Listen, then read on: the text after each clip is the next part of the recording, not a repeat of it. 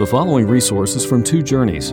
Two Journeys exists to help Christians make progress in the two journeys of the Christian life, the internal journey of sanctification and the external journey of gospel advancement. We do this by exporting biblical teaching for the good of Christ's church and for the glory of God. Please visit twojourneys.org for more resources. Turn to your Bibles this morning. We continue our study in the Gospel of Mark. We're in chapter 7 now, looking at verses 1 through 13, exposing vain worship and espousing heart worship. So one of the greatest issues of the human soul stands in front of us this morning in this text, and that is of genuine worship. Worship from a pure heart. Worship that engulfs your soul. Worship that is a fragrant offering to your Creator, your God, the lover of your soul. True, heartfelt worship. That's what's in front of us here. It's not difficult to make the case that establishing that worship in human hearts is the entire purpose of Scripture, of the gospel, of the work of God and the original creation, and the work of Christ in redemption, the work of the Holy Spirit in regeneration, that we human beings created in the image of God would genuinely worship God from our hearts for all eternity. That's it. And against this, arrayed against this precious thing, are three of its greatest enemies: legalism, traditionalism, and hypocrisy. Legalism, the belief that God accepts our worship based on how well we keep a set of rules and regulations. In that case, our focus is on ourselves and our own performance. Traditionalism, the belief that true worship of God consists in man-made patterns crafted by human beings generations ago and handed down unchanged from generation to generation. Keeping that tradition. That's the essence of worship. And then there's hypocrisy. Putting on a show. A show for God and others when our hearts are actually far from God. The whole thing is false. It's a lie. Hypocrisy. These are the issues in front of us in Mark 7, 1 through 13. Now, the setting in Mark's Gospel, Jesus has just fed the 5,000, plus women and children. He's walked on water. And then we get a quick summary at the end of chapter 6 of a healing ministry that's comprehensive and mind-boggling. It's just a summary of perhaps as many as thousands of miracles that were done, miracles mostly of healings. Even of people that just touched the hem of his garment were instantly healed by his power. Jesus at this moment, it could be argued, is at the pinnacle of his temporary popularity. I mean, the crowds are swelling with anticipation. In John 6, after the feeding of the 5,000, some of them want to take him by force and make him king. They don't really understand who he is or what his kingdom is, but they want to do that. And so Jesus is a threat to the religious establishment, and a delegation of religious police is sent. Self-appointed investigators, scribes and Pharisees, come to observe Jesus, and not friendly at all, but to try to find fault with him and shut him down if they can. And so we see right away in this outline the legalist charge against Jesus: ceremonial defilement. Look at verses 1 through 5. The Pharisees and some of the scribes who had come from Jerusalem gathered around Jesus and saw some of his disciples eating food with hands that were unclean, that is, unwashed. Parentheses, explanation, Mark gives his Gentile audience, probably Romans, didn't understand these things, so now we get this explanation. The Pharisees and all the Jews do not eat unless they give their hands a ceremonial washing, holding to the tradition of the elders. When they come from the marketplace, they do not eat unless they wash, and they observe many other traditions, such as the washing of cups, pitchers, kettles, in parentheses. So the Pharisees and scribes asked Jesus, "Why don't your disciples live according to the tradition of the elders instead of eating their food with unclean hands?" So they're making a charge against Jesus by means of his disciples of breaking tradition through this ceremonial defilement. Now, who are these scribes and Pharisees? These were professional legalists. This is a great escalation of conflict with the Jewish authorities. As I said, a delegation is sent from Jerusalem to check Jesus' rising influence and find fault with them if they can. Try to find a way to put a stop to Jesus. Pharisees were a religious party, a group of religious leaders who had maneuvered their way in Jewish society to the top pinnacle of esteem in terms of their spirituality and their religion. They made the meticulous study of the law of Moses their top priority, and then dispensing rulings and judgments based on that, Pharisees. Now, the scribes were priests from the temple area whose day-to-day work was that of copying the law of Moses letter by letter. There weren't printing presses back then. It was all done by hand, and these scribes were entrusted with the task. But beyond that, they were teachers of the laws that they read, and they taught their interpretation of Scripture to the people. So scribes and Pharisees are the religious leaders of the Jewish nation. Both of them are legalists who think that their right standing with God is based on how well they keep the laws of God, and they generally thought they kept them just fine. "All these commands I have kept from my youth," they would say, something like that. And furthermore, they accepted the trappings of honor in Jewish society, whether at banquets or in the marketplace or other places. They loved that kind of thing. They loved to be honored and to have the most important seats at the banquets. That's who they were. Now, what is the origin of their religious legalism? Where did all that come from? Well, we could start with the exile to Babylon. And in the exile, the remnant that was exiled was made aware very plainly by the ministry of Ezekiel and Jeremiah that it is because they have violated the laws of God for generations that this exile has come. They have broken God's laws and have gone over into idolatry and wickedness, and for this reason, most of them were killed with the sword, famine, and plague, and a small remnant was exiled to Babylon. Daniel is very aware of this and prays, godly man, prays in Daniel 9:11 this prayer, "All Israel has transgressed your law and turned away, refusing to obey you. Therefore, the curses and sworn judgments written in the law of Moses, the servant of God, have been poured out on us because we have sinned against you." Well, they got it. They got the message. At least Daniel did, and godly exiled Jews like him, they understood. So, when in the course of time, under the rule of Cyrus the Great of Persia, a small remnant, 42,000, was allowed to come back and repopulate the promised land, Jerusalem, they were committed to the law of God.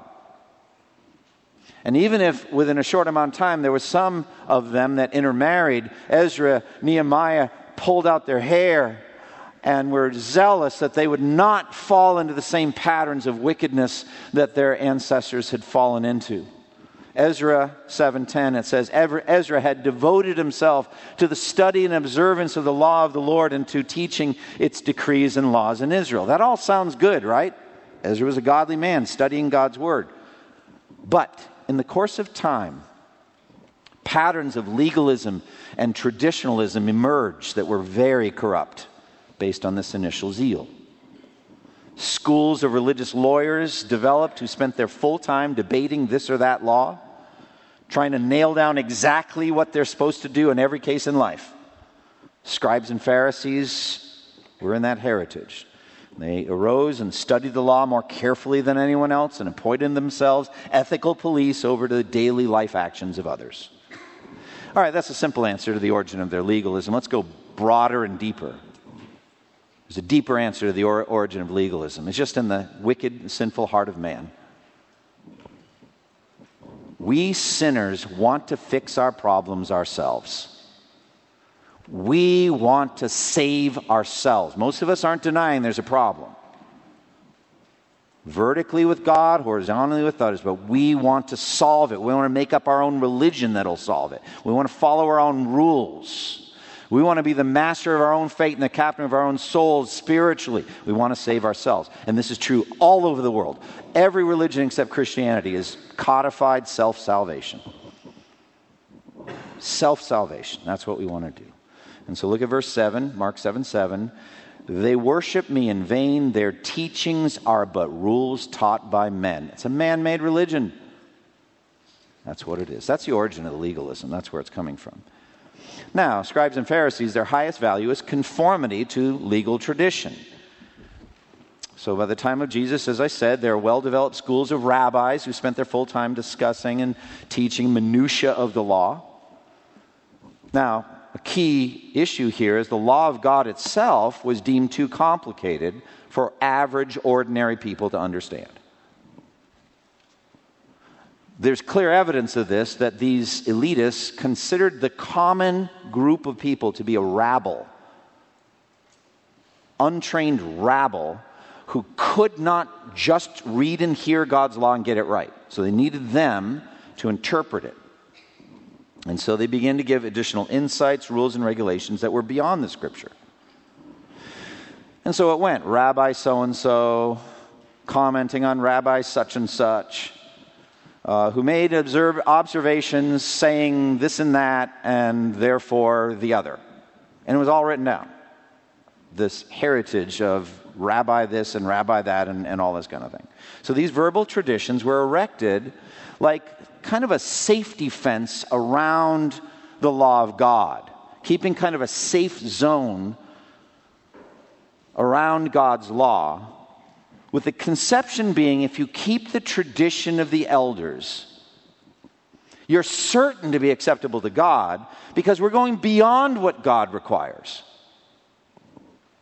And therefore, He must accept you if you just follow our traditions. Now, in the 2nd century AD, 2nd century after Christ, a Rabbi Jehuda organized the rabbinic teachings that had been passed on into a book called the Mishnah. And in time, there arose more and more traditions and disputations and statements based on the Mishnah itself, of course.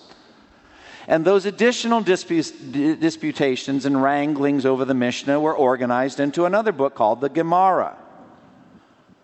And the Mishnah plus the Gemara together is called the Talmud.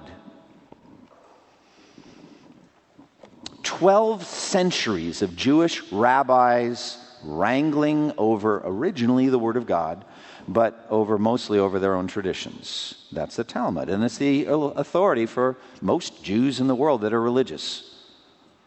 They are Talmudic scholars. Now, do you not see behind all of this an astonishingly disparaging attitude toward the Word of God? What we see in Mark 7 and Jesus' accusation against them came true concerning the Talmud. The Talmud came to be put above the Word of God, by far above it. The traditions of men totally supplanted the laws of God. Listen to these statements from the Talmud itself. Quote, "The sacred scriptures is like water. The Mishnah is like wine, but the Gemara is aromatic wine."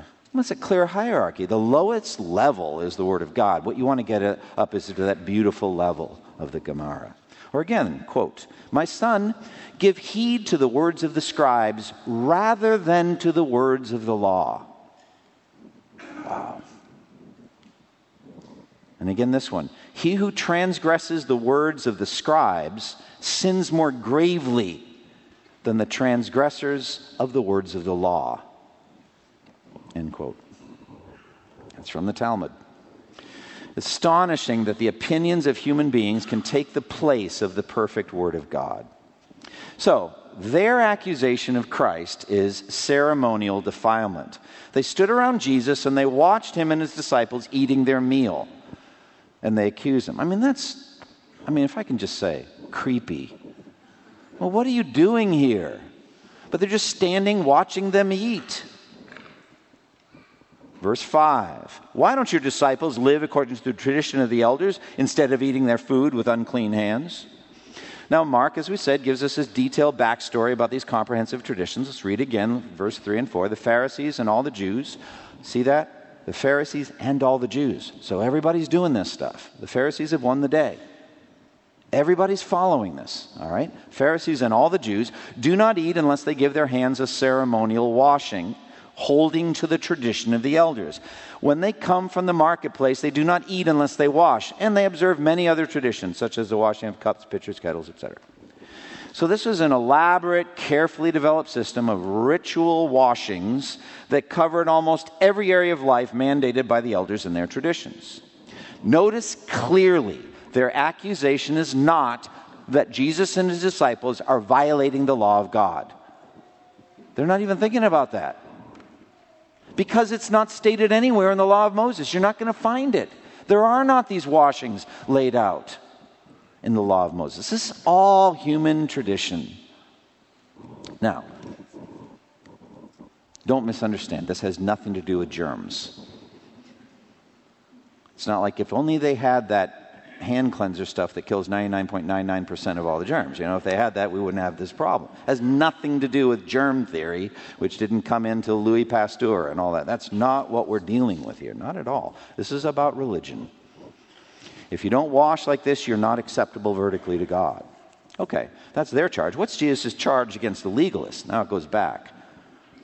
Arrogance over God's word. Let's reverse the order that Jesus takes. Let's not walk through it in the order in the text. Let's go later and then work back. Okay? Let's address their arrogance over God's word and then get to the deeper issue of worship. First, their arrogance concerning God's word. Verse 7. Their teachings are but rules taught by men. They're man-made rules, concocted from the imaginations and morals and thoughts of men without the Holy Spirit. Verse 9. And he said to them, you have a fine way of setting aside the commands of God in order to observe your own traditions. In other words, you make a regular habit of doing this. You are continually doing this. You're setting aside God's word to observe your own man-made traditions. This is a habit you have. Now, I believe Jesus is being sarcastic here. The Greek word kalos is well. You're really good at this. You're fine at this. You have developed this skill to a high level. There's a level of sarcasm here. You're really good at it. You do this well. You're experts at this evil thing of setting aside God's word to favor your traditions. Then he gives a case study. He brings in a case study. A clear example. Look at verses 10 through 13. For Moses said, honor your father and mother, and anyone who curses his father and mother must be put to death. But you say that if a man says to his father or mother, whatever help you might otherwise have received from me is korban, that is a gift devoted to God, then you no longer let him do anything for his father or mother. Thus, you nullify the word of God by your tradition that you have handed down. And then he expands it in verse 13, the very end of the phrase of today's reading. And you do many things like that. In other words, this is just one case. You do this all the time. So this is a serious attack on the Word of God. And notice how Jesus clearly contrasts tradition with God's Word. Matthew's account makes it even sharper. Matthew 15:3 or 15:5. For God said, honor your father and mother, and anyone who curses his father and mother must be put to death. But you say, ... I mean, that's about as clear as it gets. For God said, but you say. That's the whole system that we're dealing with here. The whole system of legalism and traditionalism was a serious attack on the Word of God. Now, legalism is fundamentally adding to and subtracting from the Word of God. Because you think there's something wrong with it. They added requirements that God did not give, and thereby they overturned the requirements that God did give. So what is this case study? We don't know that much about it. We know what's written here. But this has to do with the habit or the practice of korban, a gift devoted to God. So sometime before Jesus, generation before, the rabbis decided that if any Jewish man, let's say, had a sum of money or a possession or even all of his money or all of his possessions, and he put somewhat of a fence around it and called it korban, he still owns it, still his, but he designates it a gift devoted to God. Then it's kind of off limits for anything else, including using it to help aging parents, in their old age, caring for them financially.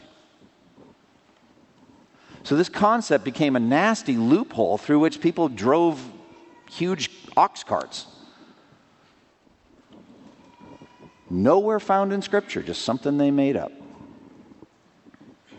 The fundamental issue here when it comes to the Word of God is the sufficiency and the clarity of Scripture. The legalist is adding new laws because he feels God's laws are insufficient to get the job done for a good life on earth.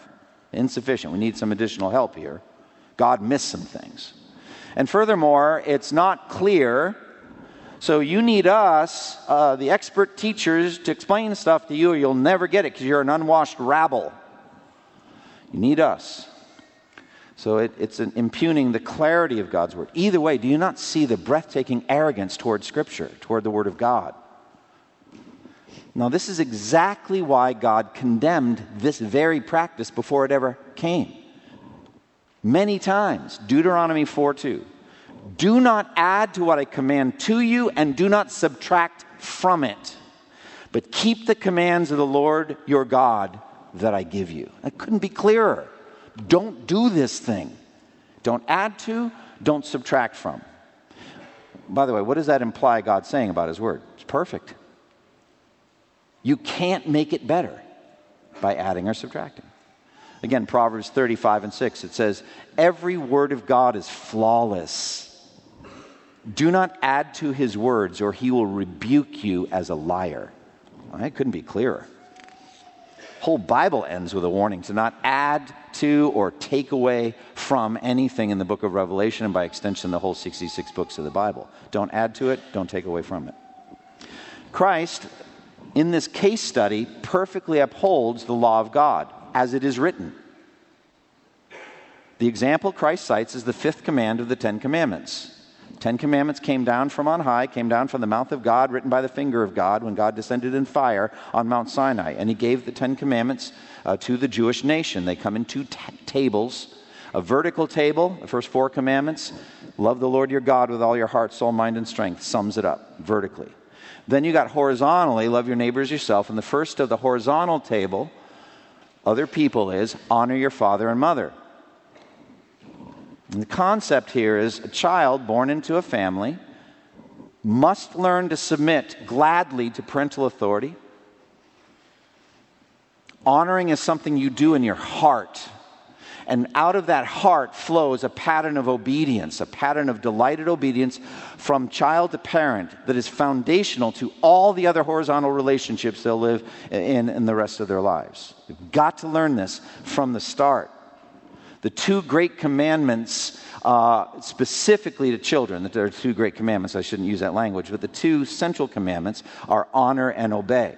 Honor your father and mother, treat them with respect in your heart, and then obey what they command. Ephesians 6:4. That's it. Now, honoring, it goes far beyond lip service and all that. It's just a state of heart. It's giving esteem, a high place in your mind and heart to your parents. And Christ upholds that. He upholds the authority of parents over their children. And he even goes so far as to cite the death penalty concerning parents. He said, anyone who curses his father or mother must be put to death. Exodus 21:17. Boy, this should inform our family life, shouldn't it? It should inform our parenting. When you parents bring home a little child, an infant from the hospital, being instruments of God, that they will, at the right time, understand this commandment and live it out. That's central to parenting. It's not because you're so great. I'm a parent. You're not so great. But it's because they need to understand God is behind this and saying it to them. And they must. There's so much disrespect from child to parent. And God doesn't coddle it at all. Jesus says it's worthy of death. Thanks be to God that Jesus died on the cross to take away the death penalty for us sinners. This is a serious matter. So, Christ is extremely distressed with the scribes and Pharisees' arrogant handling of the perfect word of God. But now let's get to the deeper charge. The deeper charge is hypocrisy in worship. You have to go back in the text for that. It's the one he starts with. Look at verse 6 and 7. Isaiah was right when he prophesied about you hypocrites. As it is written, these people honor me with their lips, but their hearts are far from me. They worship me in vain. Their teachings are but rules taught by men. Isaiah 29:13. These people honor me with their lips, but their hearts are far from me. Isaiah, in his day, exposed a problem among his own countrymen that's still with us today. Hypocrisy in worship. Now, 7 centuries before Jesus was born, Isaiah begins his prophecy with an expose on the Jewish hypocrisy and formalism in their religious machinery. It was running like a machine, talking about the animal sacrificial system and the temple and the cycle of 3 festivals and daily animal sacrifice. It was a big machine going on in Isaiah's day. In Isaiah 1:11 through 14, this is what God says about it. The multitude of your sacrifices, what are they to me? Says the Lord. I have more than enough of burnt offerings of rams and of the fat of fattened animals. I have no pleasure in the blood of bulls and lambs and goats. When you come to appear before me, who has asked this of you, this trampling of my courts?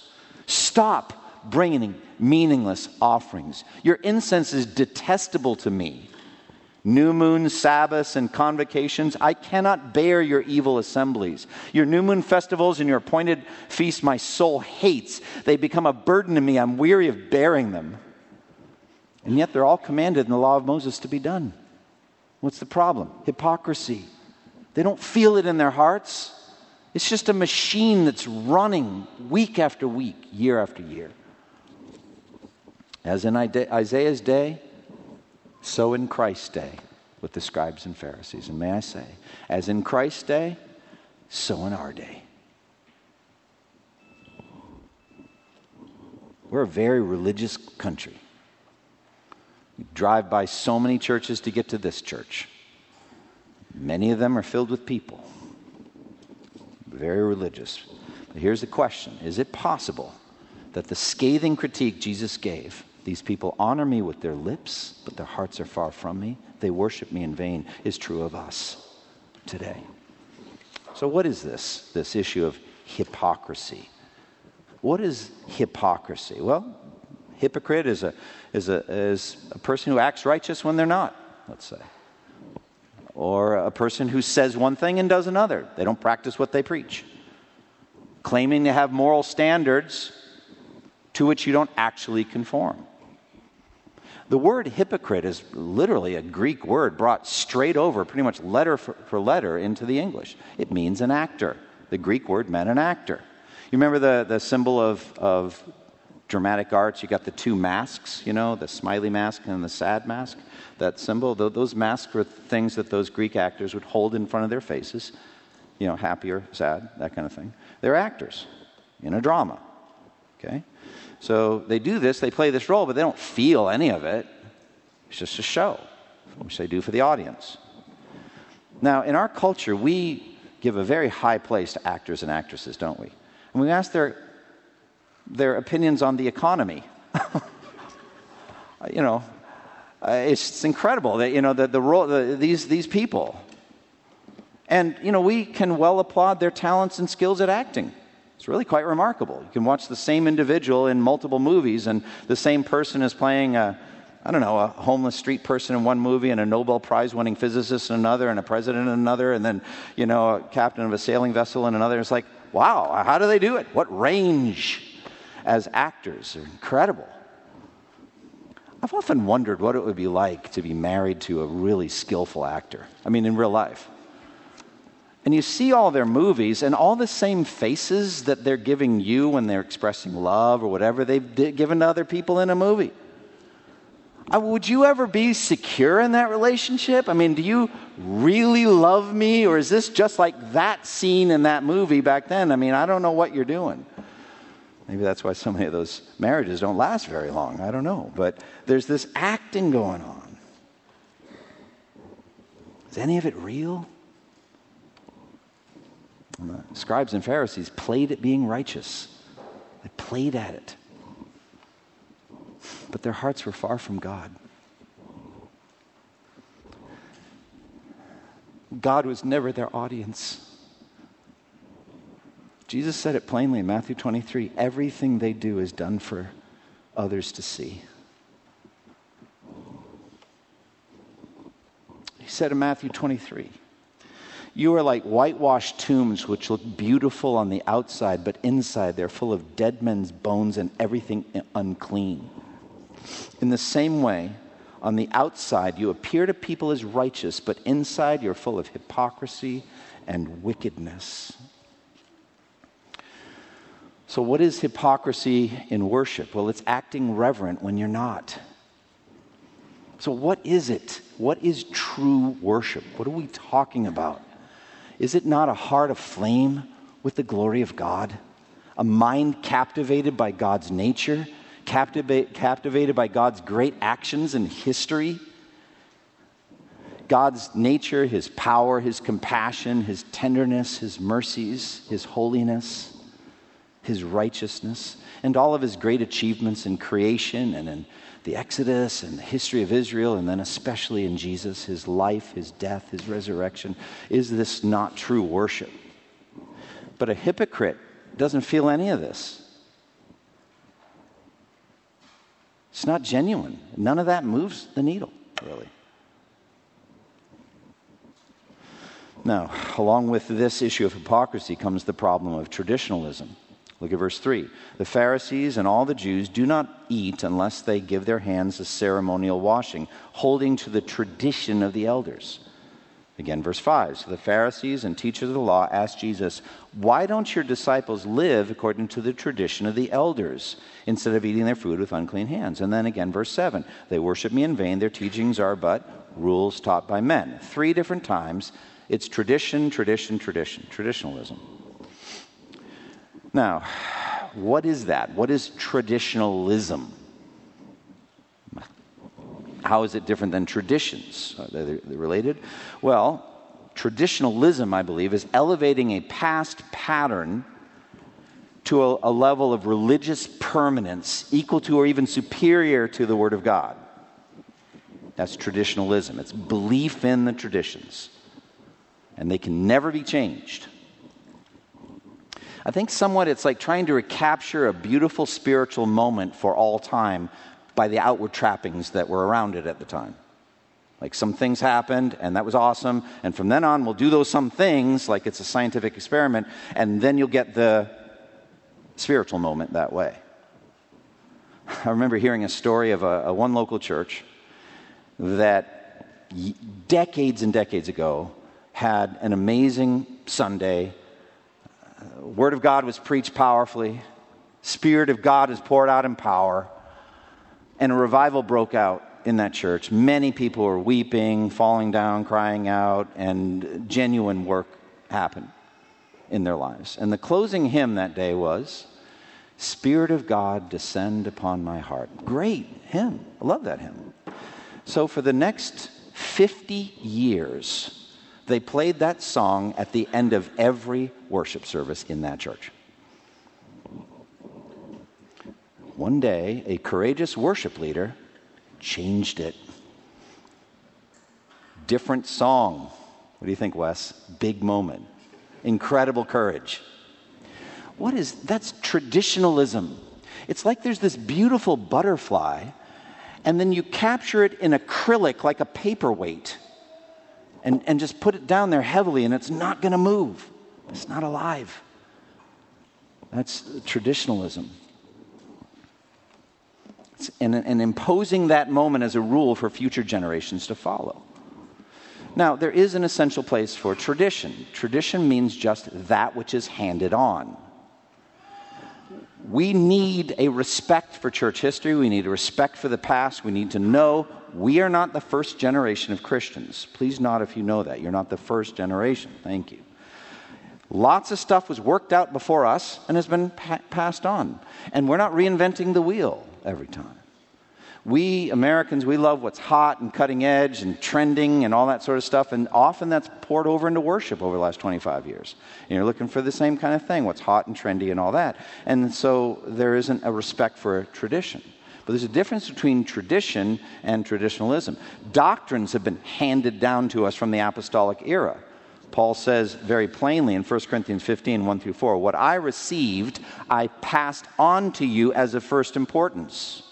That Christ died for our sins according to the Scriptures, that he was buried, that he was raised on the third day according to the Scriptures. The word I passed on in the Latin is traditio. That's where we get the English for tradition. It's handed down. Nothing wrong with that. And there's nothing wrong with a lot of things being handed down. But there are man-made rituals and patterns that get encrusted and they have equal, if not greater, authority to the Word of God. Now that's traditionalism. And that's what's going on here. All right, so what then is true worship? 3 key observations. Number 1, it's not man-made, but it's initiated by God. It's revelation and response. God reveals, we respond. Remember Peter's confession of Jesus. You are the Christ, the Son of the living God. Jesus said, blessed are you, Simon, son of Jonah, for this was not revealed to you by man, but by my Father in heaven. Do you hear that? Revealed by God, Peter responds. That's all worship is that way. Starts with God, he reveals, and then we respond. Secondly, it's not based on human rules and regulations, but based on the Word of God. Where is the record of God's revelation? Only one place, here in the Bible. So our job is to study the Scriptures, and then worship flows from our understanding of God as revealed in the Scripture. That's where it comes from. So it's based on the Word of God. And thirdly, it's not hypocritical, but it's a reflection of a heart that's truly drawn after God, drawn close to God. Verse 6, these people honor me with their lips, but their hearts are far from me. So true worship is a heart drawn close to God based on the Word of God. And it involves awe, reverence, fear, wonder, amazement, tears, shouts of joy, exultation, surprise, astonishment. It's a rich array of feelings. But before any of them is truth. Truth first, then the feelings, and then the outward actions. That's what true worship is. That's not hypocrisy. Now, as we close today, I want to just focus on this one statement, this one key issue. Look at verse 6. These people honor me with their lips, but their hearts are far from me. I just want to ask you, is that true of you today or not? These people honor me with their lips, but their hearts are far from me. Let me turn it around and let's say for, I hope, a large percentage of you, it's not true today. It's not true as you sat here or as you stood here for worship. It's not true. Well, if that is the case, that it is not true that you honor God with your lips, but your hearts are far from him, then you ought to thank God for your salvation. You ought to thank God for the work done in you by the Holy Spirit of God. He worked in you to take out your heart of stone and give you a heart of flesh that is sensitive and responsive to God. No, not perfectly, but you do love him. And you do yearn to please him. And you can't wait to go to heaven. And you're hungry to know more about him. That's who you are. If that's all true of you, praise God. God has saved you through the work of Christ on the cross and by the Holy Spirit. But let's turn it back. What if it is true? What if it's true that